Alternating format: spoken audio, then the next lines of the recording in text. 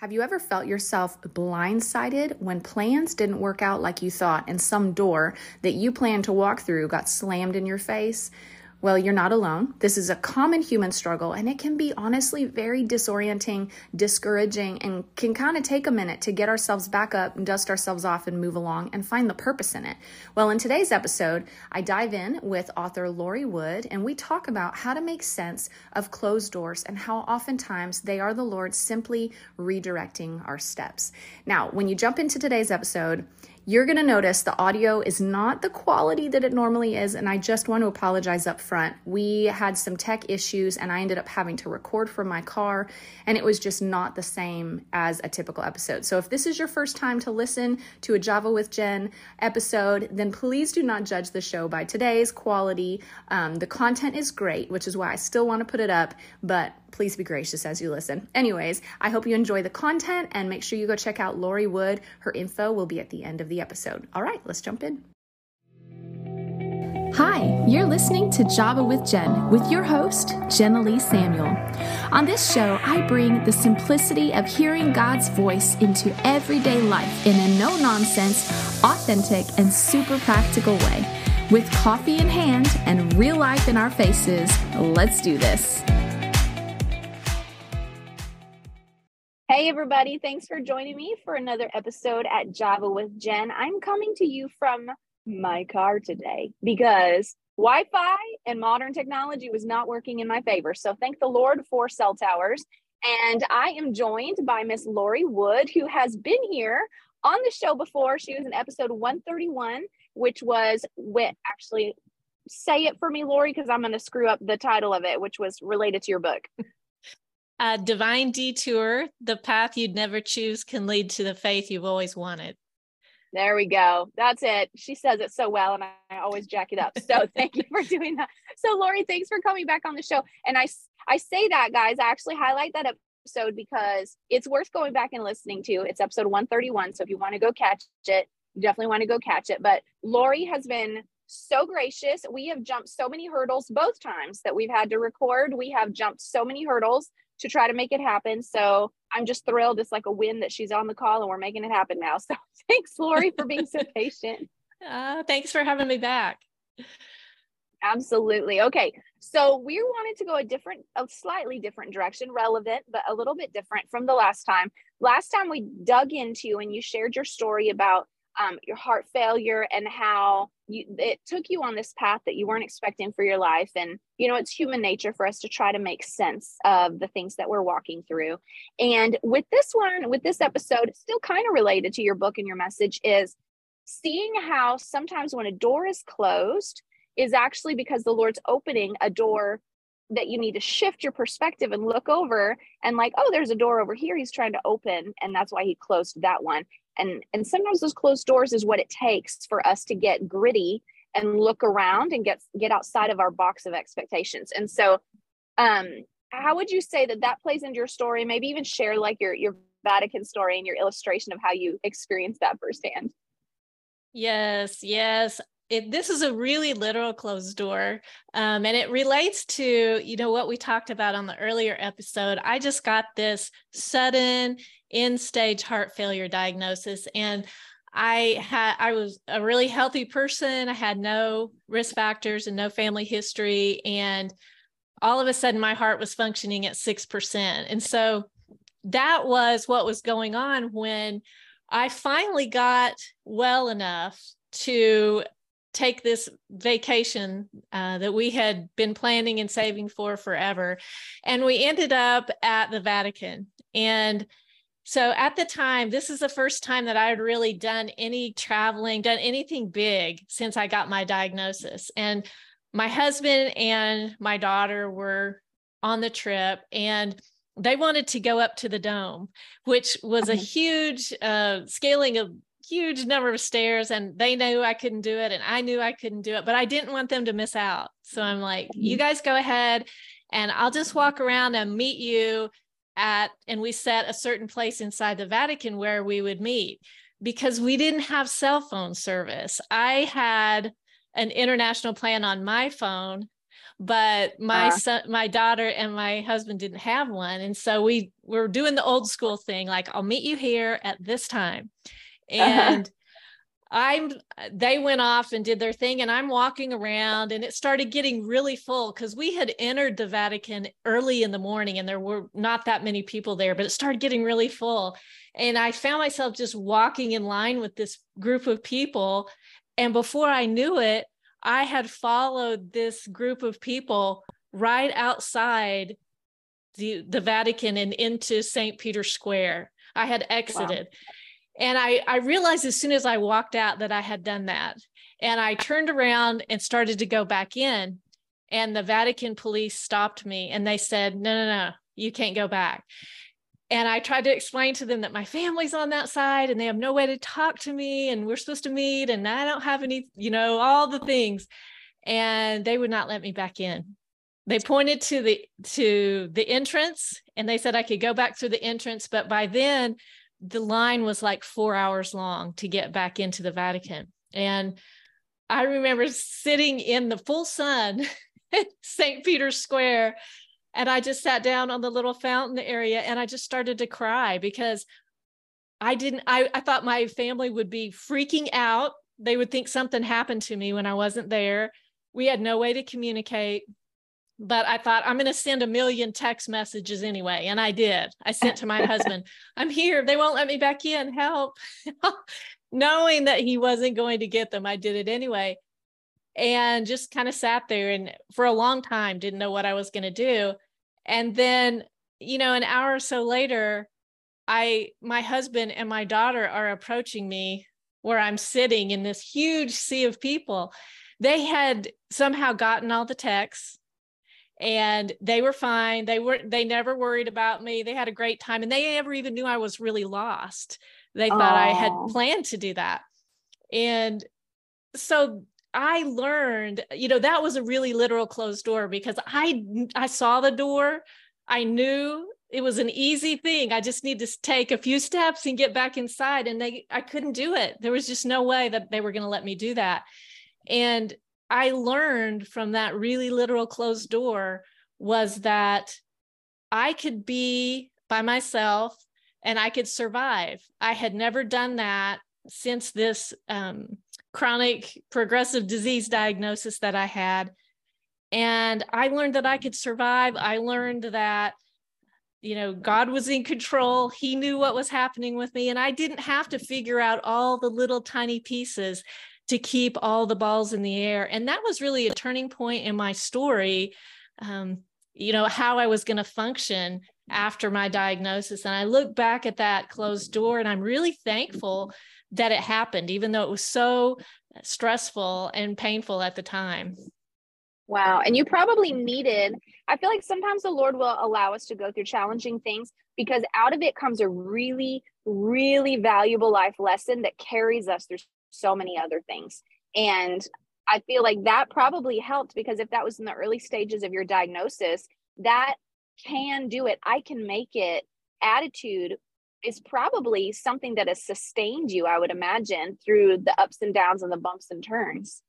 Yes, yes. And, it was such a new thing for my family that they were really treating me very fragile as well, because we didn't know I had worn an external defibrillator vest for 9 months and had, at the point we were at the Vatican, had just gotten an internal device. And we were still kind of on pins and needles. And it was such a relief for them and for me to know that they didn't have to have their eyes on me the whole time. I was going to be okay. And I just had this conviction that there was more Uh-huh. for my life than just, Yeah. trying to manage this disease 24 hours a day. So that Yeah. was a great turning point for me. That's really huge. I feel like, so speaking to, well, actually, why don't we, before we dive even further, why don't you give a little bit more background? I realized I failed to have you introduce yourself and like some of your background and context. So you're an author, you have a book, you have a journal, the audio book is coming out. Why don't you share a bit with my audience of who you are and what you're bringing to the table? Sure. So I have 3 grown adult children. At the time that I was diagnosed, I still had children at home. And I am a writer now, so I struggle to say that because this is one of those doors that I didn't see opening for me. I am actually an accountant. I have a master's degree in tax, and I'm a CPA, and I taught college business classes for 25 years. And I always thought, like so many people do, that I might have this book inside me, but I was waiting to be an expert on something. And I just didn't feel like I was an expert on anything. So I didn't do anything about it. And then after my diagnosis, I couldn't really stand up in front of a group and, lecture for 2 or 3 hours at a time because I didn't have the stamina or the energy or the breath support. And that was kind of painful for me because I couldn't do that anymore. But I found that I could sit and type all day long. And so one of the blessings and another one of the doors that closed so another one could open is that I started to write this book that I never would have taken the time to do in a safer, healthier life. And so, that was something that was a turning point for me. And once I started writing, I have lots of articles published first, and then I got my book contract. But as I'm going through all those steps, I'm just, I have small closed doors within each one of those steps, but it was leading me toward this bigger situation that I have going with the book now. And so it sort of took on a life of its own. And kind of like I felt at the Vatican, I'm like, it's out of my hands. I don't have to control every little piece. So yeah, that's a super big thing. One of the other things that happened in that time is I was trained at the Mayo Clinic to be a Women Heart community educator. And Women Heart is it's a organization that is focused on supporting women with heart disease. And it's very patient oriented and it's peer oriented. And so I, became really concerned about those warning signs because I missed so many of them. And so that's another opportunity that came up. It sort of piggybacked off my teaching experience, but it also opened up this area to really help me become more of what I was looking for, to be sort of an expert at something. And that has really helped me to, in my own journey, but it's helped me to pour into other people too. Yeah. Well, and I feel like I want to clarify for my listeners that as we talk about, the Lord will close doors and open doors, there are definitely times in life where a door that's closed isn't the Lord's doing per se, but he allows it, because people have a will, things that we do, affect other things, and so I don't want to create a false belief that God gave you heart disease, you know what I mean? Or like that God causes bad things to happen. But simply, we do know that God is so big and good and amazing that he can take even what is unfortunate and turn it and create good things from it. And I think that's what your story speaks to. And I think that any of us who've gone through something hard, I think our human nature wants to be able to point to where's the blame? How did this happen? And because we want to instinctively figure out how to avoid that in the future. But the reality is there's just things that happen in life. Like none of us plan to get sick. None of us envision our bad things happening. We literally, when we're dreaming about our lives, none of us dream up the bad things. We just dream up the good things. But we do know that in life, there are hardships. And so we can feel like, oh, this is not what was supposed to happen in my life. Well, it's just not what we dreamed up, but we don't know, like our lives all take different turns. And so for my listeners, I don't want anybody that's going through something difficult to feel like God did that to you. It's the enemy who comes to steal, kill, and destroy, as John says in the Bible. And it is God in Romans 8:28 who works all things for our good. And so I see that, and that's really kind of the vibe, if you, for lack of a better word, the message of this podcast is God works all things for our good. So even when a door has been closed, maybe someone was abusive, maybe your marriage didn't work out, maybe someone died that you didn't plan on, maybe you got sick, maybe whatever, worst case scenario, God can still use it for good. And I feel like by you finding like, hey, I may not be able to speak and teach a class for hours anymore, so maybe that season ended, I can write. And that's a new adventure. That's an adventure that you suspected could happen. You didn't plan on necessarily, but it came, and it added purpose to this new season that you're walking through. And I love that. I think that plays to the resilience of humankind and our humanity, that we're determined to keep living as long as we're living, you know? And so when it comes to doors that will close, like as you're talking about, like doors closing, doors opening, and how, like what I've experienced in my life, and I feel like doors closing that I expected to be open, or I felt I had a right to expect to open for me, when they didn't work that way, it can be really disorienting and confusing. But I think for me, being able to learn to step back and look at it and go, okay, Jenny, like, did you actually have a right to that? And maybe even there is prophetic words about it, you know? And that's why I had these expectations. But I've come to recognize that we can get promises in our hearts, and we naturally create these expectations of how it will play out. And those are in essence usually the doors we expect to open to us.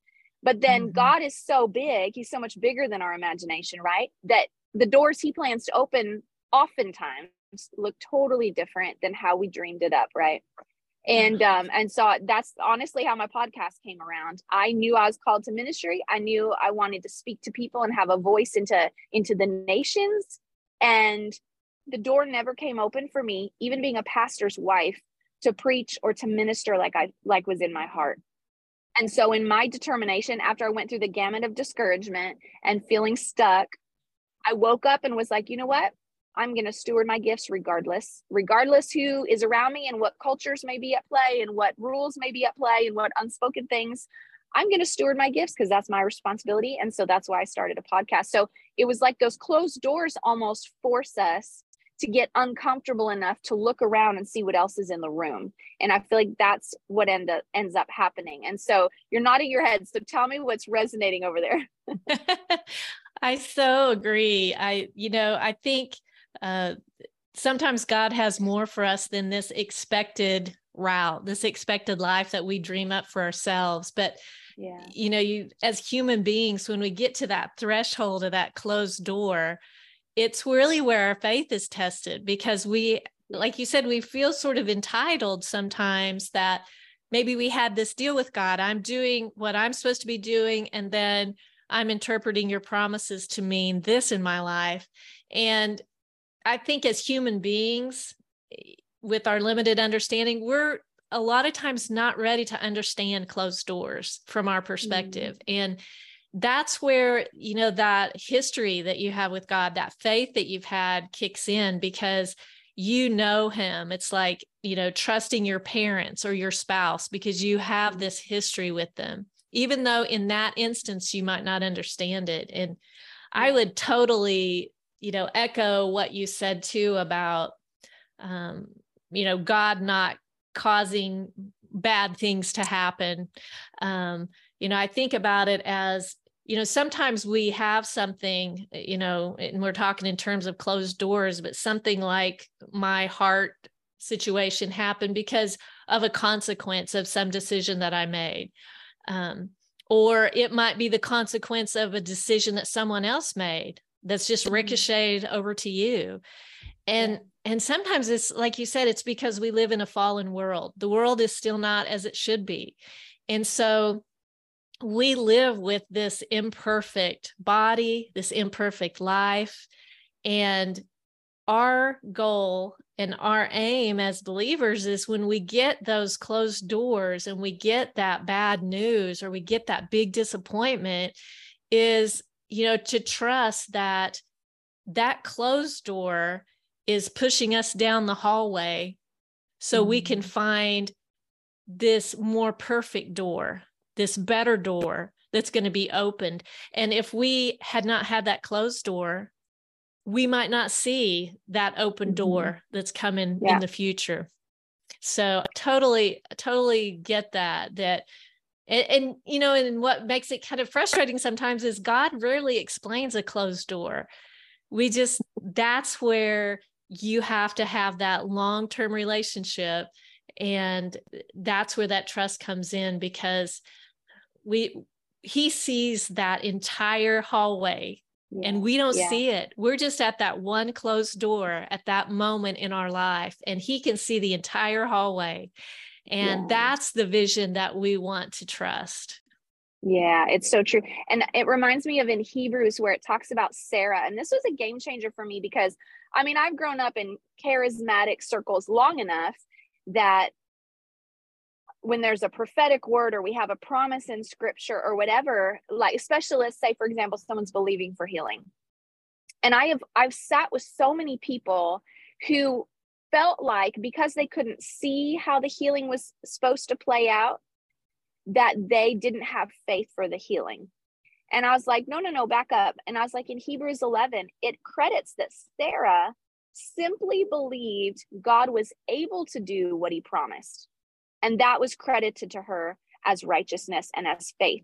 And I'm like, we don't have to see how it'll play out because God's imagination is greater. His ways are higher. His thoughts are higher. He's able to do immeasurably more than all we could ask, think, or imagine. So like he thinks on a different level. So why do we think that we could dream up the play out or the process that we're going to live out? Like, that's where the faith comes in. And so I have many times when the Lord's made big promises to me, especially if I'm discouraged and my hope is deferred, you know, and I just go, you know what, Lord, my heart is weary of hoping right now. I'm pretty discouraged, but I know you're able. I always know you're able. You are really big and I know you could do a thing in a moment. So the faith is not the issue. Help my hope, you know, help my heart get strengthened, you know? And so I just want to encourage anyone who's believing for something that faith is simply knowing God is able to do what he has promised. And that's enough. That's the faith to move the mountain that we're hoping for. Yes, that's so good. I think that's so true because, you know, the great planner that God is, he provides another door. And sometimes we can't see it in the dark hallway that we're in. And sometimes we can see the door, but it's still locked.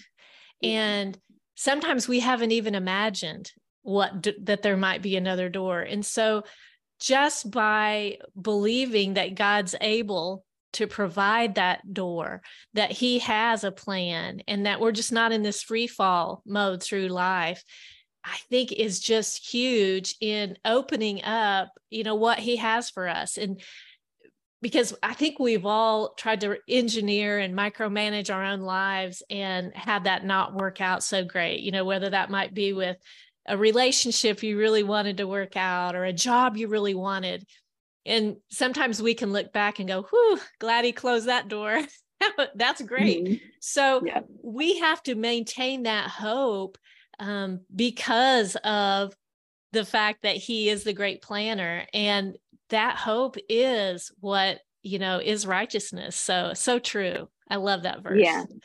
And not getting ourselves hung up. I know someone had illustrated this for me years ago, which really, really helped. Where she was like, okay, let's say this line right here is where your expectations of how things will play out lives. And then down here, 6 inches lower, is the line where reality lives. Well, everything in that space in between is the amount of your frustration that you experience or your discouragement because your reality isn't living up to your expectation. So whenever I'm experiencing frustration in a situation or feeling like I can't make sense of it or whatever, I ask myself, okay, Jenny, is this an issue of things are actually wrong? Or is it just not what you expected? And then being able to kind of get self-aware in that moment of like, where were my expectations and why were those my expectations? Did I have a right to have those expectations? Did God actually say that? Or did he just promise this outcome and I need to trust him with the journey, you know? And so that actually helped me a lot in processing my own challenging emotions when walking through or walking past a closed door and I hadn't found the open door yet. That helped a whole lot.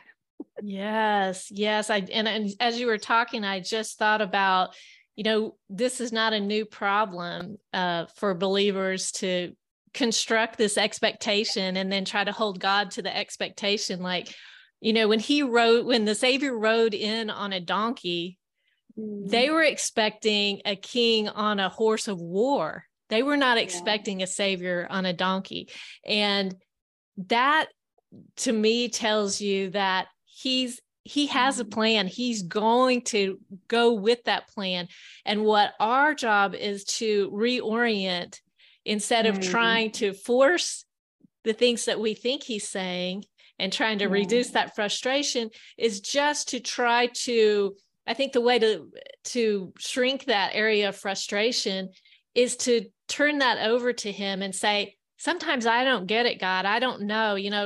Recently, since our last interview, my heart function has dropped twice. And, I think, I don't get that, God. I'm telling your story, I'm doing all the things, but by saying, I don't get it, but I get you. I understand your heart, and I understand that you're for me. And so that cushion of, not cushion, I guess, frustration that's in there, that's kind of driving a wedge between you and God, can be reduced by saying, I know you. I don't know the circumstance. I don't understand this closed door or this hard thing that I'm living through, but I know you. And that requires us to really lean into the nature of God in those hard times. That's so good. And I love too, you had kind of alluded to this in the past about earlier about how you have to also lean into your history with God.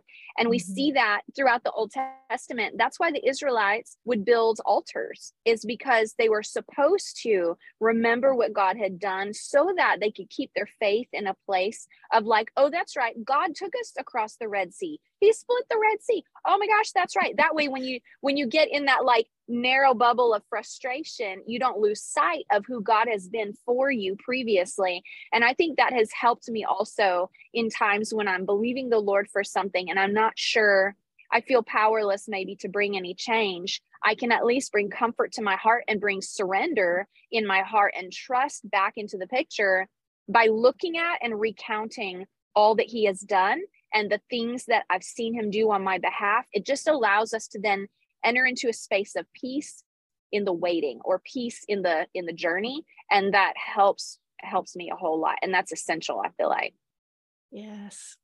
I love to, when you think about if you're raising children or you're influencing someone, how much that can help build that trust in God, so that it's sort of a safety net for them when they do get that closed door. You're pouring into them so that they have that relationship with God. I think about, I was raised by a mother who she knew that God was real, and he moved and he worked in her life. And I had that history with God. We raised our children in the church. We were all in. And so when this hit me and, doors were closing and things were happening that I didn't like, I had too much history with God to just walk away. Yeah. And so if you're building up that foundation for yourself, we're all going to get this closed door or this detour or this no from God sometime. And so the way that we can be prepared for that is to build up that relationship that you have with him, because it was really tempting, even with all the years that I had believed, it was tempting to just go, I don't know, this isn't working out. But I just had that knowing that there was something in me. I couldn't walk away from this God. And I think that's something that we can do for other people to help them in their hard times. Yeah, I totally agree with that. Now, speaking of helping people in their hard times, you have a journal, and I personally love journals because I feel like journaling is such a mental health practice that is huge and way underrated.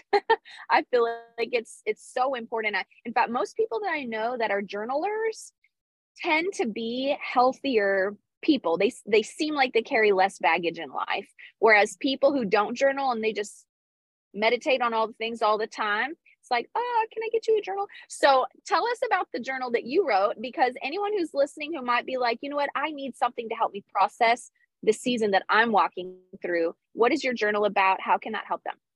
Yes. So it is a companion journal to my book. And the book is 40 essays. And so they're all standalone essays that really dig into an aspect of God's nature and how that plays out in our life today. So the journal is looking at each one and examining it from, has something like this happened to you? What questions did that bring up to God? What would it feel like if you knew this truth about God? Would that change how you've processed what's happened to you? And so it goes through each one and gives room for the person to not only read, my essay and what happened in the questions it brought up, but really to put it into their life and make it relevant for what they're going through. And I think I'm like you, this whole thing started for me because someone dropped off a blank notebook in my hospital room. And I think she thought, you'll write down, medications or doctor notes or something. And instead, I would wake up in the middle of the night and just write down complaints to God or questions for God or questions I had, or I'd hear a scripture that someone else would mention to me and I'd write that down. And it sort of became this practice in those hard nights to just get my pen out and to start making sense of what was happening, because there's a good number of us that make sense of life through writing. And if that's someone like you, I would encourage anyone to get a journal. And even if it feels kind of awkward at first, it gets easier. And like you said, you can really process your thoughts and what's happening in your life so much better when you can do it and take that time. Because there's something about taking the time to, type it out or write it out that causes you to slow down long enough so that you can sift God's goodness out of what's happening in your life. It's so true. And I feel like, for one, like taking the time to slow down and look at that, the scripture that says, be transformed by the renewing of your mind, that's what journaling does. It helps us renew our minds by taking, in fact, Dr. Caroline Leaf says that there's something different that happens in the brain when we actually put pen to paper than when we just write ourselves a note on our phone. And she said there's actually something very, very important where we can only get objective with our inner thoughts when we get it out on paper. And by looking at it, then we can kind of disassociate with it enough to choose, is that what I want to hold on to? Or should I break up with that thought? And it is so helpful, because for anyone who's done anything within their mental health, or even had like maybe a wrong belief that was corrected, one wrong belief can change your life and send you in a whole different direction. And so journaling and processing those things, I feel like, is one of the most valuable things that you can do for your overall health, for your future, for your happiness and your peace. It's so huge. And that's not to like, beat a dead horse on how valuable journaling is, but I'm just such a believer in how important it is to be aware of ourselves, to know ourselves, to process our thoughts and let the Lord come into that space and bring his truth, because your experiences in life are as powerful as the narrative that you tell yourself about it. And so like I experienced that when we lost our home. Our home flooded in Hurricane Harvey in 2017, and we had 10 feet of water in our house, lost everything. I mean, it was crazy. Didn't have didn't have flood insurance, didn't have savings because we had just built the house. We'd been in 6 months. And my prayer when we went into that was I hadn't told the kids yet the extremeness of what our experience at home was going to be. And so I was just observing the kids, and I was like, Lord, I'm very aware that they're watching me to see how I respond, to know how to respond to something like this. But I also know they're young. And so this is laying a foundation for how to build in how they respond to hardship. And so I was like, Lord, how do I protect their hearts as much as possible from the trauma of this? And the Lord spoke to me, and he reminded me of Bill Johnson's words, where he says, I stay encouraged by looking to see what God is doing. And so that echoed in my head throughout the process. Every time I'd find out, like, oh, now it's 3 feet in the house. No, it's 6 feet. No, it's 10 feet. Like your whole bottom floor is gone, And so when I finally shared with the kids, we allowed them to process. I encouraged them to journal. I encouraged them to draw. If they didn't know how to journal, I told them, well, just draw a picture of how you're feeling or whatever. They were much younger then. And, but then I would point their eyes back to what the Lord was doing. This person gave us new bikes. This person did this. This person did this. God provided here. God provided there. I prayed this and God answered with this. And so I was constantly highlighting what God had done. So at the end of the year, at New Year's, we were thinking over the year, and I asked the boys, I said, guys, you guys have been through a difficult year this year. And I said, what was your favorite part of 2017? Was it your birthday? Was it spring break? What was it? And all of them said, Hurricane Harvey.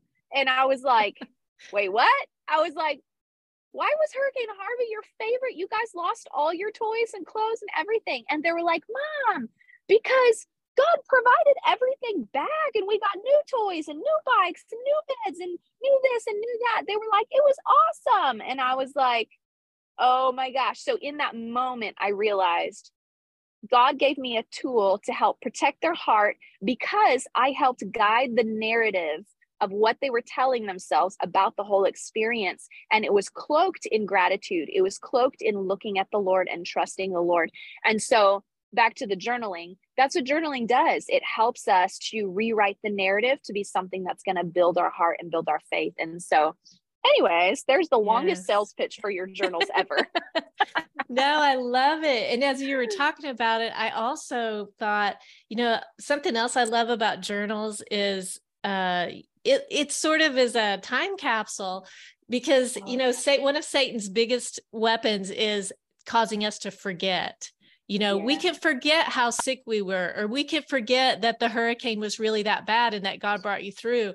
But when we're writing it down in a journal, we can go back and look at that. And, that was something my husband said. He said, we should be writing all this down when everything was terrible. And I didn't want to, but I did. And because of that, bits and pieces of that ended up in my book, because I wanted to share how really bad it was and how far we had come. And so it allows you to have a record, because I forget, if I'm just relying on myself to remember the number of times God has been there for me, it's going to be pitiful, even though I know he has. Yeah. So, but if I can write it down and go back, that's huge. And other people, like you said, your children have it then. Yeah, it's so true. So if people wanted your journal or your book, and now you said that your audiobook is going to be available very soon, right? Do you know when that comes out? Yes, it should come out probably in September, end of September. So okay, perfect. Yeah, I'm an audiobooker, so I love that. Yes. So how can they find all your stuff? Do you have a website we can point them to? Yes, all the links for the book and the companion journal and the ebook and the audiobook will be at my website, which is loriannwood.com, and it's just /books. So loriannwood.com/books. And if people want to see a trailer more about what the book is about, they can find that there, and all kinds of links to buy. So some other freebies on my website. If people find them useful, that would be great too. Okay, awesome. Well, I will put your link in the show notes. If anybody wants to connect with that or connect with you, then they can go to that in the show notes. So, Lori, thanks for sharing your story again and just kind of building the faith of my listeners through your testimony. Oh, thank you. This has been so great to connect with you again. Thanks for what you're doing. It's great work. Absolutely. Well, you guys, thanks so much for joining me for another episode here at Java with Jen. I hope it's been a good one for you. And if this has encouraged you at all, go and share it with somebody that you feel like could use a little encouragement. They don't have to be going through something horrible. They could just be needing a little boost in their day. So send this episode out to a couple of people, and make sure you're following me at Java with Jen on Instagram. It's a great way for me to stay in touch with y'all, and I'll share with you guys about new episodes and new guests and new things coming up over there. So make sure you're following on Instagram and are subscribed wherever you listen to your podcast so you don't miss another episode. All right, we will see you guys next week. Thanks for joining me. Bye. Thanks so much for tuning in to today's show. Listen, let's stay connected. Come follow me on Instagram at Java with Jen, where you can follow the latest and say hey. It's a really great way to stay in touch. Many of you have also asked how you can support the show. You can make donations through the Anchor app or on Patreon, or of course by sharing, rating, and reviewing on social media and iTunes as well. Your heartfelt feedback always reminds me why I do this.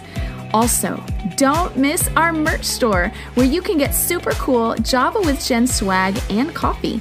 Find it at javawithjenmerch.com. Until next time, remember, hearing God's voice is simple, and He wants to be a part of your everyday life. See you next week.